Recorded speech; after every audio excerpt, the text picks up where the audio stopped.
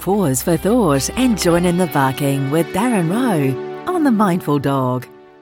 Joined now by dog behaviourist Darren Rowe from our Waikato Hamilton studios. Darren, Happy New Year to you. And Happy New Year to you as well. Lovely to catch up. Thank you for taking time out this morning. What's the weather like in Hamilton today? Oh, it's absolutely gorgeous, I have to admit. And it's really hot, so if you've got your dogs and you want to take them for a walk, you may have missed your spot because it's too hot now. Yeah, that's right. What a summer it's been. And I'm just hearing, actually, Darren, in regards to that it could get even warmer yet for where you are. Yeah, wow. Just see NIWA have issued something last night saying that parts of the North Island, Auckland, Waikato, if you're central, west and north of the North Island, the heat could just go up a fraction more. Wow. So for those who don't love the heat. 32 yesterday, if I remember rightly. Gosh, okay. Yeah. Whereas, you can. Where I was down in the Catlins, it had a 1 in front of the 2 instead of a 3. It was. So good.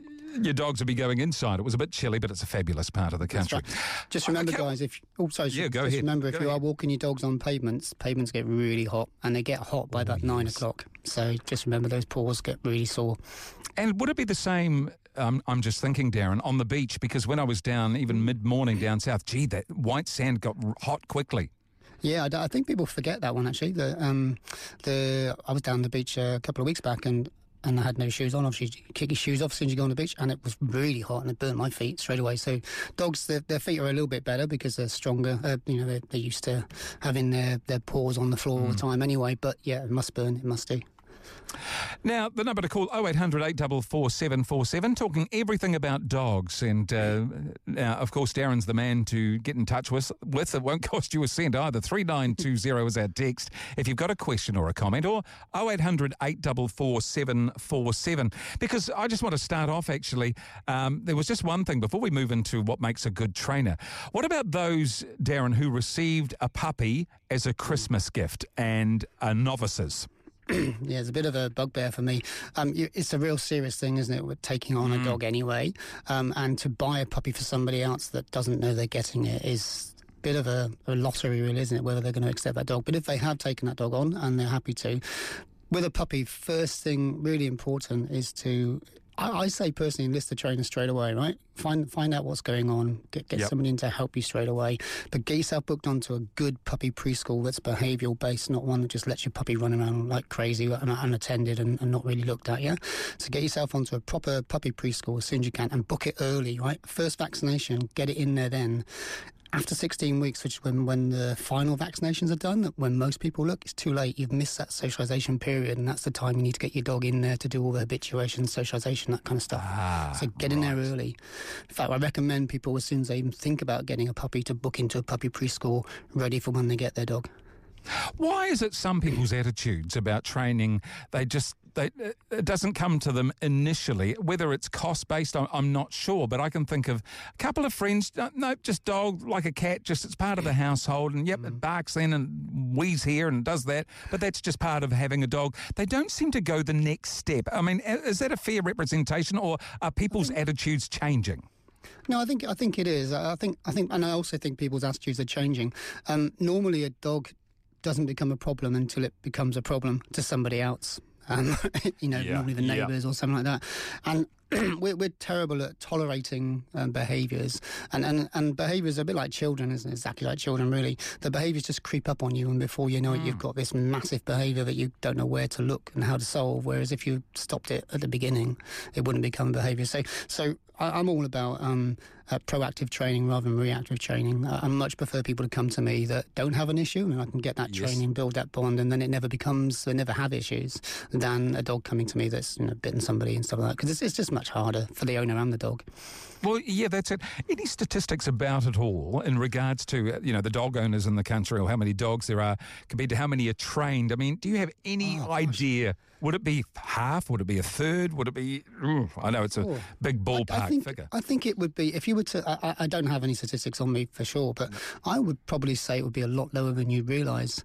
There's a lot of dogs in New Zealand, and there are... there's not that many dog trainers or clubs, if that makes sense. And I reckon there'd be quite a low amount. And on that, it might be that those people maybe do one class or one training session, but then that might be probably when they're puppies, and then they do nothing else after that until something bad happens. So Right, I'd say it's okay. quite low. The key is to just constantly train. So do a training course every year. Just keep that training up. It's a bit like being a sportsman, isn't it? You know, you learn all the basics, you learn everything, and then you don't do it for 10 years, and then you expect to be able to do it again at the same level. Just keep training. That's a very good point. You can text 3920. Darren Rowe is with us from the Waikato this morning, our dog behaviourist. Or you can phone 0800 844 747. I've got one here. We got a golden Labrador for Christmas. However, it's not wanted as much as initially thought. What should my next step be? Ooh. Well, that's a tough one, isn't it? Right, so I'm going to sound quite callous here, that as a puppy can be rehomed just like that. Maybe you heard the click there. If you really don't think you can deal with this dog or you don't want it, get rid of it now. Give it to someone that does want it. Because what's going to happen is you're going to keep that puppy, you're going to miss all those important developmental times, and you're not going to do anything for it. And then it's going to get to like 6 to 8 months or 9 months, and it's going to be an issue, and then it's going to be a rehome. It's just going to sit in a shelter for a year and go nowhere, bounce from house to house. So if you really make that decision now, get rid of it now. Give it to somebody that really wants it. How tough is it?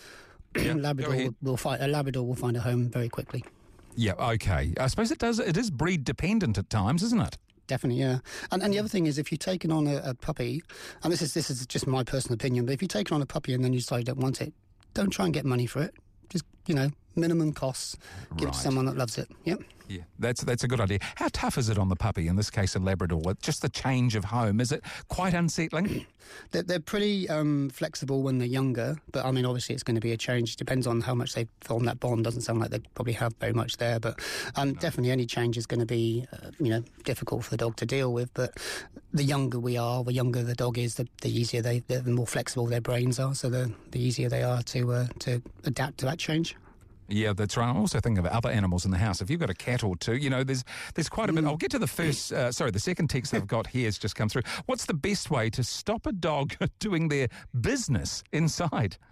So depending on the age, it's a lot easier again. The younger the dog, the easier it is. But crate training, you must go back to crate training. So I don't know if you know what crates are. They're not cages. Done that. Yeah, Border Collie had one in a crate. Yep, worked well. Always have a crate for a dog. We've got 7 dogs. They've all got their own crates. They're aging from 2 years now, just under 2 years, all the way up to 9 now. They've all got their own crates. Okay. They've had them since they were puppies, yeah. But basically what you do is you put your puppy in the crate. You put your dog or your puppy in the crate when they need to go, just after they've eaten or drunk or something like that, okay? And you can use the crate to kind of build that muscle capacity, because they're going to hold on. They're not going to go to a toilet in the crate. If they do, then take them to the vets, because there's probably something wrong with them, yeah? What you do is then you take them out the crate, take them to the spot you want them to go, and let them go toilet. If they don't go to the toilet, and you might be there for 10, 15 minutes, bring them back in and put them in the crate straight away and close the door. Okay, leave it another 10 minutes and take them back out, and just keep repeating that until they go, and then say, oh, good dog, what a good dog, make it really positive, yeah? Yes. Constantly do that, but it's going to take time. It's the kind of thing you do normally as a puppy, because they can do that really quickly, but an older dog, you've got to keep doing it. It will get better, but you've got to be consistent. It's more your effort than the dog's effort, because the dog doesn't care where it pees. Dogs pee, they pee. They don't care. That's so true, and they prove it time and again in some cases.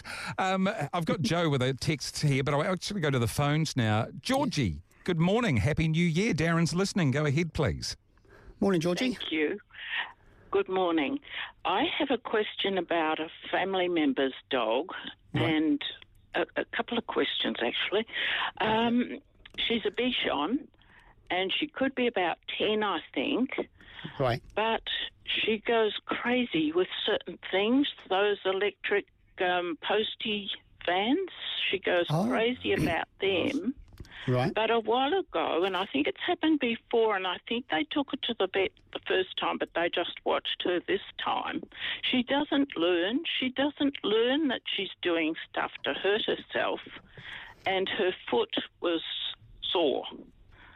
So they just watched her, and one day they actually went out, and she has a cage inside, so they put her in there, and she improved, and she's been right ever since. Okay. But what can you do about that? They don't learn that they're actually hurting themselves, and they still jump up on things. And yeah, so it's all about association. So they're not associating the thing that's hurting them with the pain that they're feeling.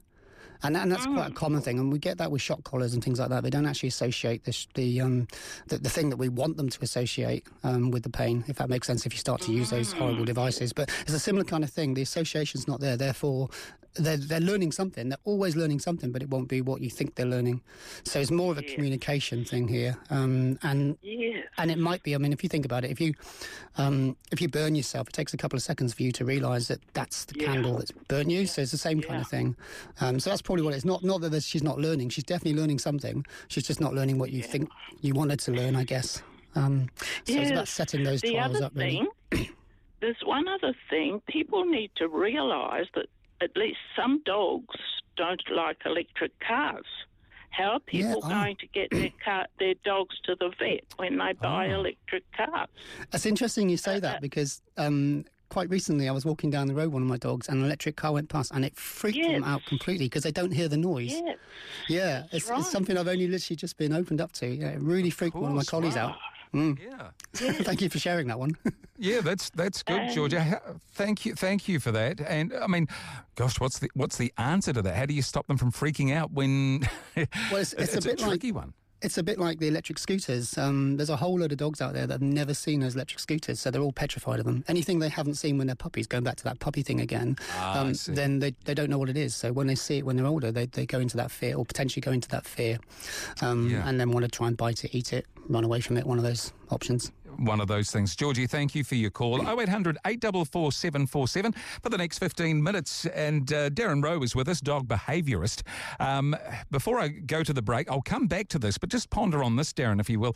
Good morning, Darren. I thought what was it? Thank you for coming onto the radio. How to stop a 6-month-old puppy from biting? Which is the best technique to use? We've only had her for 2 weeks. Thank you, Joe. We'll come back with that one, Joe. Darren Rowe is with us, taking your text 3920 or 0800 844 747 if you want to hop on the phone. It is 12 away from 10. Dog behaviourist Darren Rowe is with us until 10 o'clock. Keep the questions coming on the text 3920, or you can call us 0800 844 747. It's always the way. I'm glad I read the text to you, Darren, because for some reason it's disappeared this morning. But I had Jo. She was asking that had... what's it? The dog was 6 months old and they'd had it for 2 weeks. Yep. Biting. Here we go.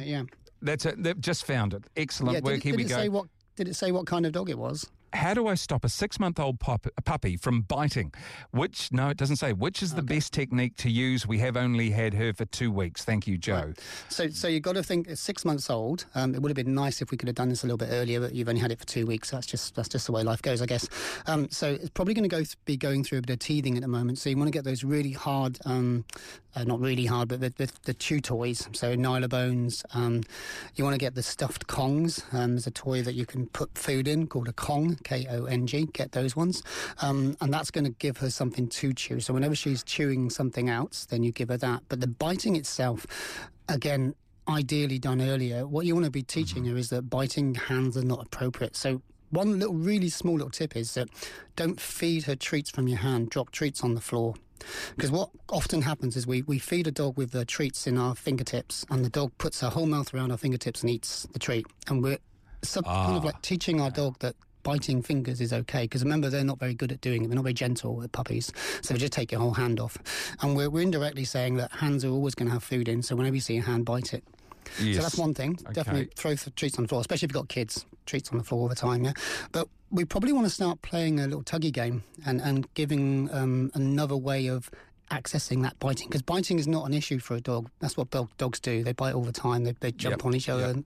So it's not a behaviour that's an aberrant behaviour, a bad behaviour for a dog. It's just we don't like it. So we've got to set those boundaries and teach the dog not to bite us. Now, with that tuggy, if you go onto my website, or you just search for M for Dogs Academy, then there's actually a free, it might even be on my Facebook page, I think, it's a free download of how to make a tuggy and how to play tuggy and how to set all those boundaries. I've just set that up for the new year to give a freebie away, which is perfect timing, obviously. Great. And that will teach you how to actually set those boundaries within tuggy, because tuggy's an awesome game, but if you don't set the boundaries, then you can potentially cause a dog to sort of want to grab you as well. So you've got to make sure that if they bite you, the game stops and it's all over and you're initiating and you're stopping it. But I'll get the toys, get the chew toys. It's a normal behaviour now. It's not something that your dog's not aggressive. All dogs go through this. Right, it's whether they carry on doing it. Remember, as a puppy at 6 months old, the teeth are quite small. When they get to a year and more, then those teeth are quite big. They hurt. Yes, they haven't that's taught it right. properly. But we have to teach them. We have to teach them that hands and bodies and clothes are out of bounds. Yep, that's good. Well, Joe, thank you for your question. In fact, we've got quite a number coming through. Well, see if we can rattle through these. It's great. It's fantastic. Now, let's take a look at this, Darren. This one here. Hi, we have a Springer Spaniel that gets very aggressive when you try to take away a bone or something that she shouldn't have. What should we do? Right, so straight away, get yourself a behaviourist, not a dog trainer, a behaviourist in to help you, because that's a thing called resource guarding. And when it's over food, food is a primary reinforcer, which means it's instinctually built into a dog to hold on to something, right? So you never take that bone away from the dog, because the more you take the bone away, the more they're going to want it, therefore the more they're going to resource guard it.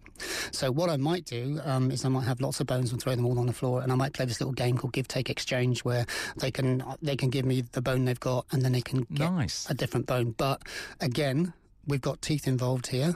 Potentially, we don't want to escalate the dog's behaviour to become aggressive. So get a trainer in to help you. Please, please, please don't try and do this yourself. Right? It might cost a bit, but the end result, if you don't get it right, is someone gets bitten and your dog gets put down. Yeah, that's right. So it's well worth it. Yeah, that's true. Thank you. Andrew from Aporiki is asking, what is the best way to introduce a puppy to your cat? Right. Do you know, I've just done a training session on this. Oh, nice to meet you.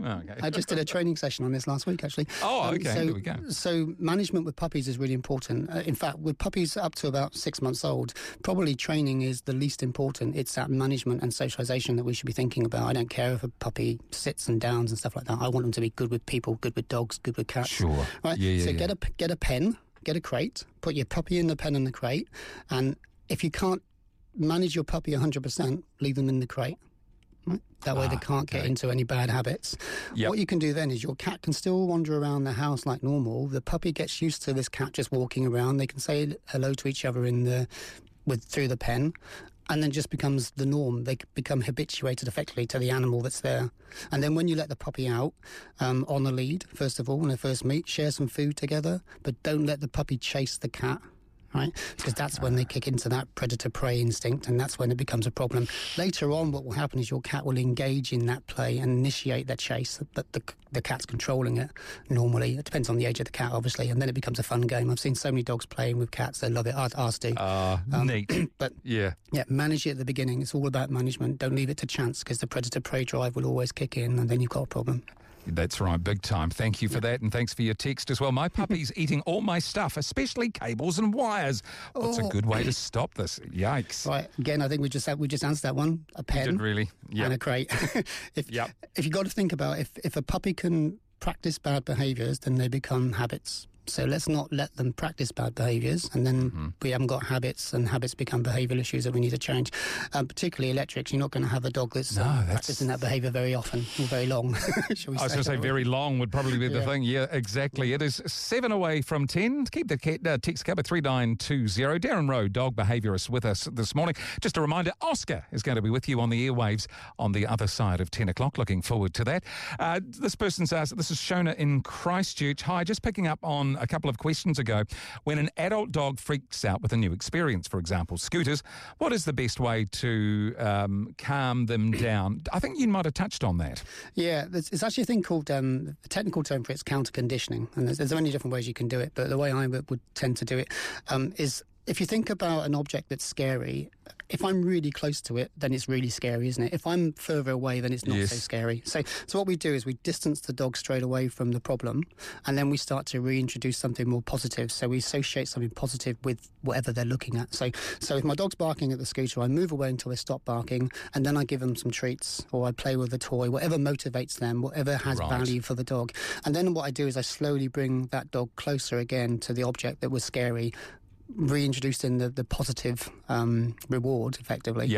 So that they associate that positive with the scary thing. In the end, that positive will overplay the negative fear, and then they'll get through it.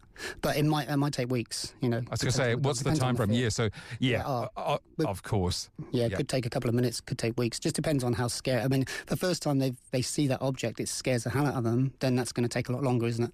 If the first time they see it's just a minor scare, then they might get over it quite quickly. But yeah, again, if it's really bad, especially if it's involved with people on it, scooters and things, get someone to help you. Definitely. That's the way to go. Good morning. I have a question for Darren, please. We have a beautiful black Spoodle who is such a happy boy. He does, however, bark at everything. We have a large window that goes to the floor in our lounge, and so he can see down looking over the street. How can we train him not to bark at everything that passes and moves? Thanks so much in advance, Donna. Yeah, hi Donna. Quite a common issue. The easiest way is to take the window away from the dog. If you've got to think about why the dog is actually doing this. So the dog is protecting its property. It's barking at something. It might be scared of whatever the noise is or whatever the person is at the moment out there. But they start to bark, and this is the important thing, okay? Understand the psychology behind this. They bark at the person, and what do? They always go away. So what's happening is the dog is reinforcing itself that when I bark at somebody, it goes away. So I just have to keep barking at them, and then they go away. Right. So the only way you can do that is either tell everybody to stop and just keep staring at your dog, not to move, which isn't going to happen. You can set that up. You can get friends around. We do a window party where we just stop and wait. I love that. And how long would that take for them to get the message, Darren? How long of doing that? Dogs are quite specific. So if ever I'm walking past a house and the dog's barking, I do stop and I wait until that dog walks away. And I guarantee after a couple of times of doing that, the dog doesn't bark at me. It's bizarre. But that doesn't mean that they're going to then transfer that behaviour to everyone who walks past. Yes. It's a thing called generalisation. Dogs don't generalise very well, so you have to keep repeating the same behaviour over and over and over again until they get it. So it's a hard one. Easiest thing, take away the window. Then the issue goes away. It might play out in a different way because it sounds like there's another issue going on there anyway with fear, and you might need to do some sort of relationship building there anyway. But yeah, okay. Right, it's 3 to 10. So complex. We're going to have you back here. That's right. There's so much to get into, and also so many texts coming through. I'll just get to this one here. It's lovely. Hi, is anxiety a real thing for dogs? Is there anything to relieve this in dogs? It is a real thing. If you think about the way the brain structure works, but it's no difference to humans, really. We've just got a bigger frontal lobe. So anxiety is an issue with dogs, definitely. And there are many ways. If it's an anxiety is a clinical definition, right? Sometimes we think a dog is anxious just because it's a little bit worried about things. That's not anxiety. Yeah. True anxiety is where a dog is, say, separation anxiety, for example, is where a dog is totally destroying, urinating. It's got lack of control of so many bodily functions. Yeah. So the clinical definition is very different. Most people have dogs that are just a little bit nervous, anxious, and a bit scared of things, okay?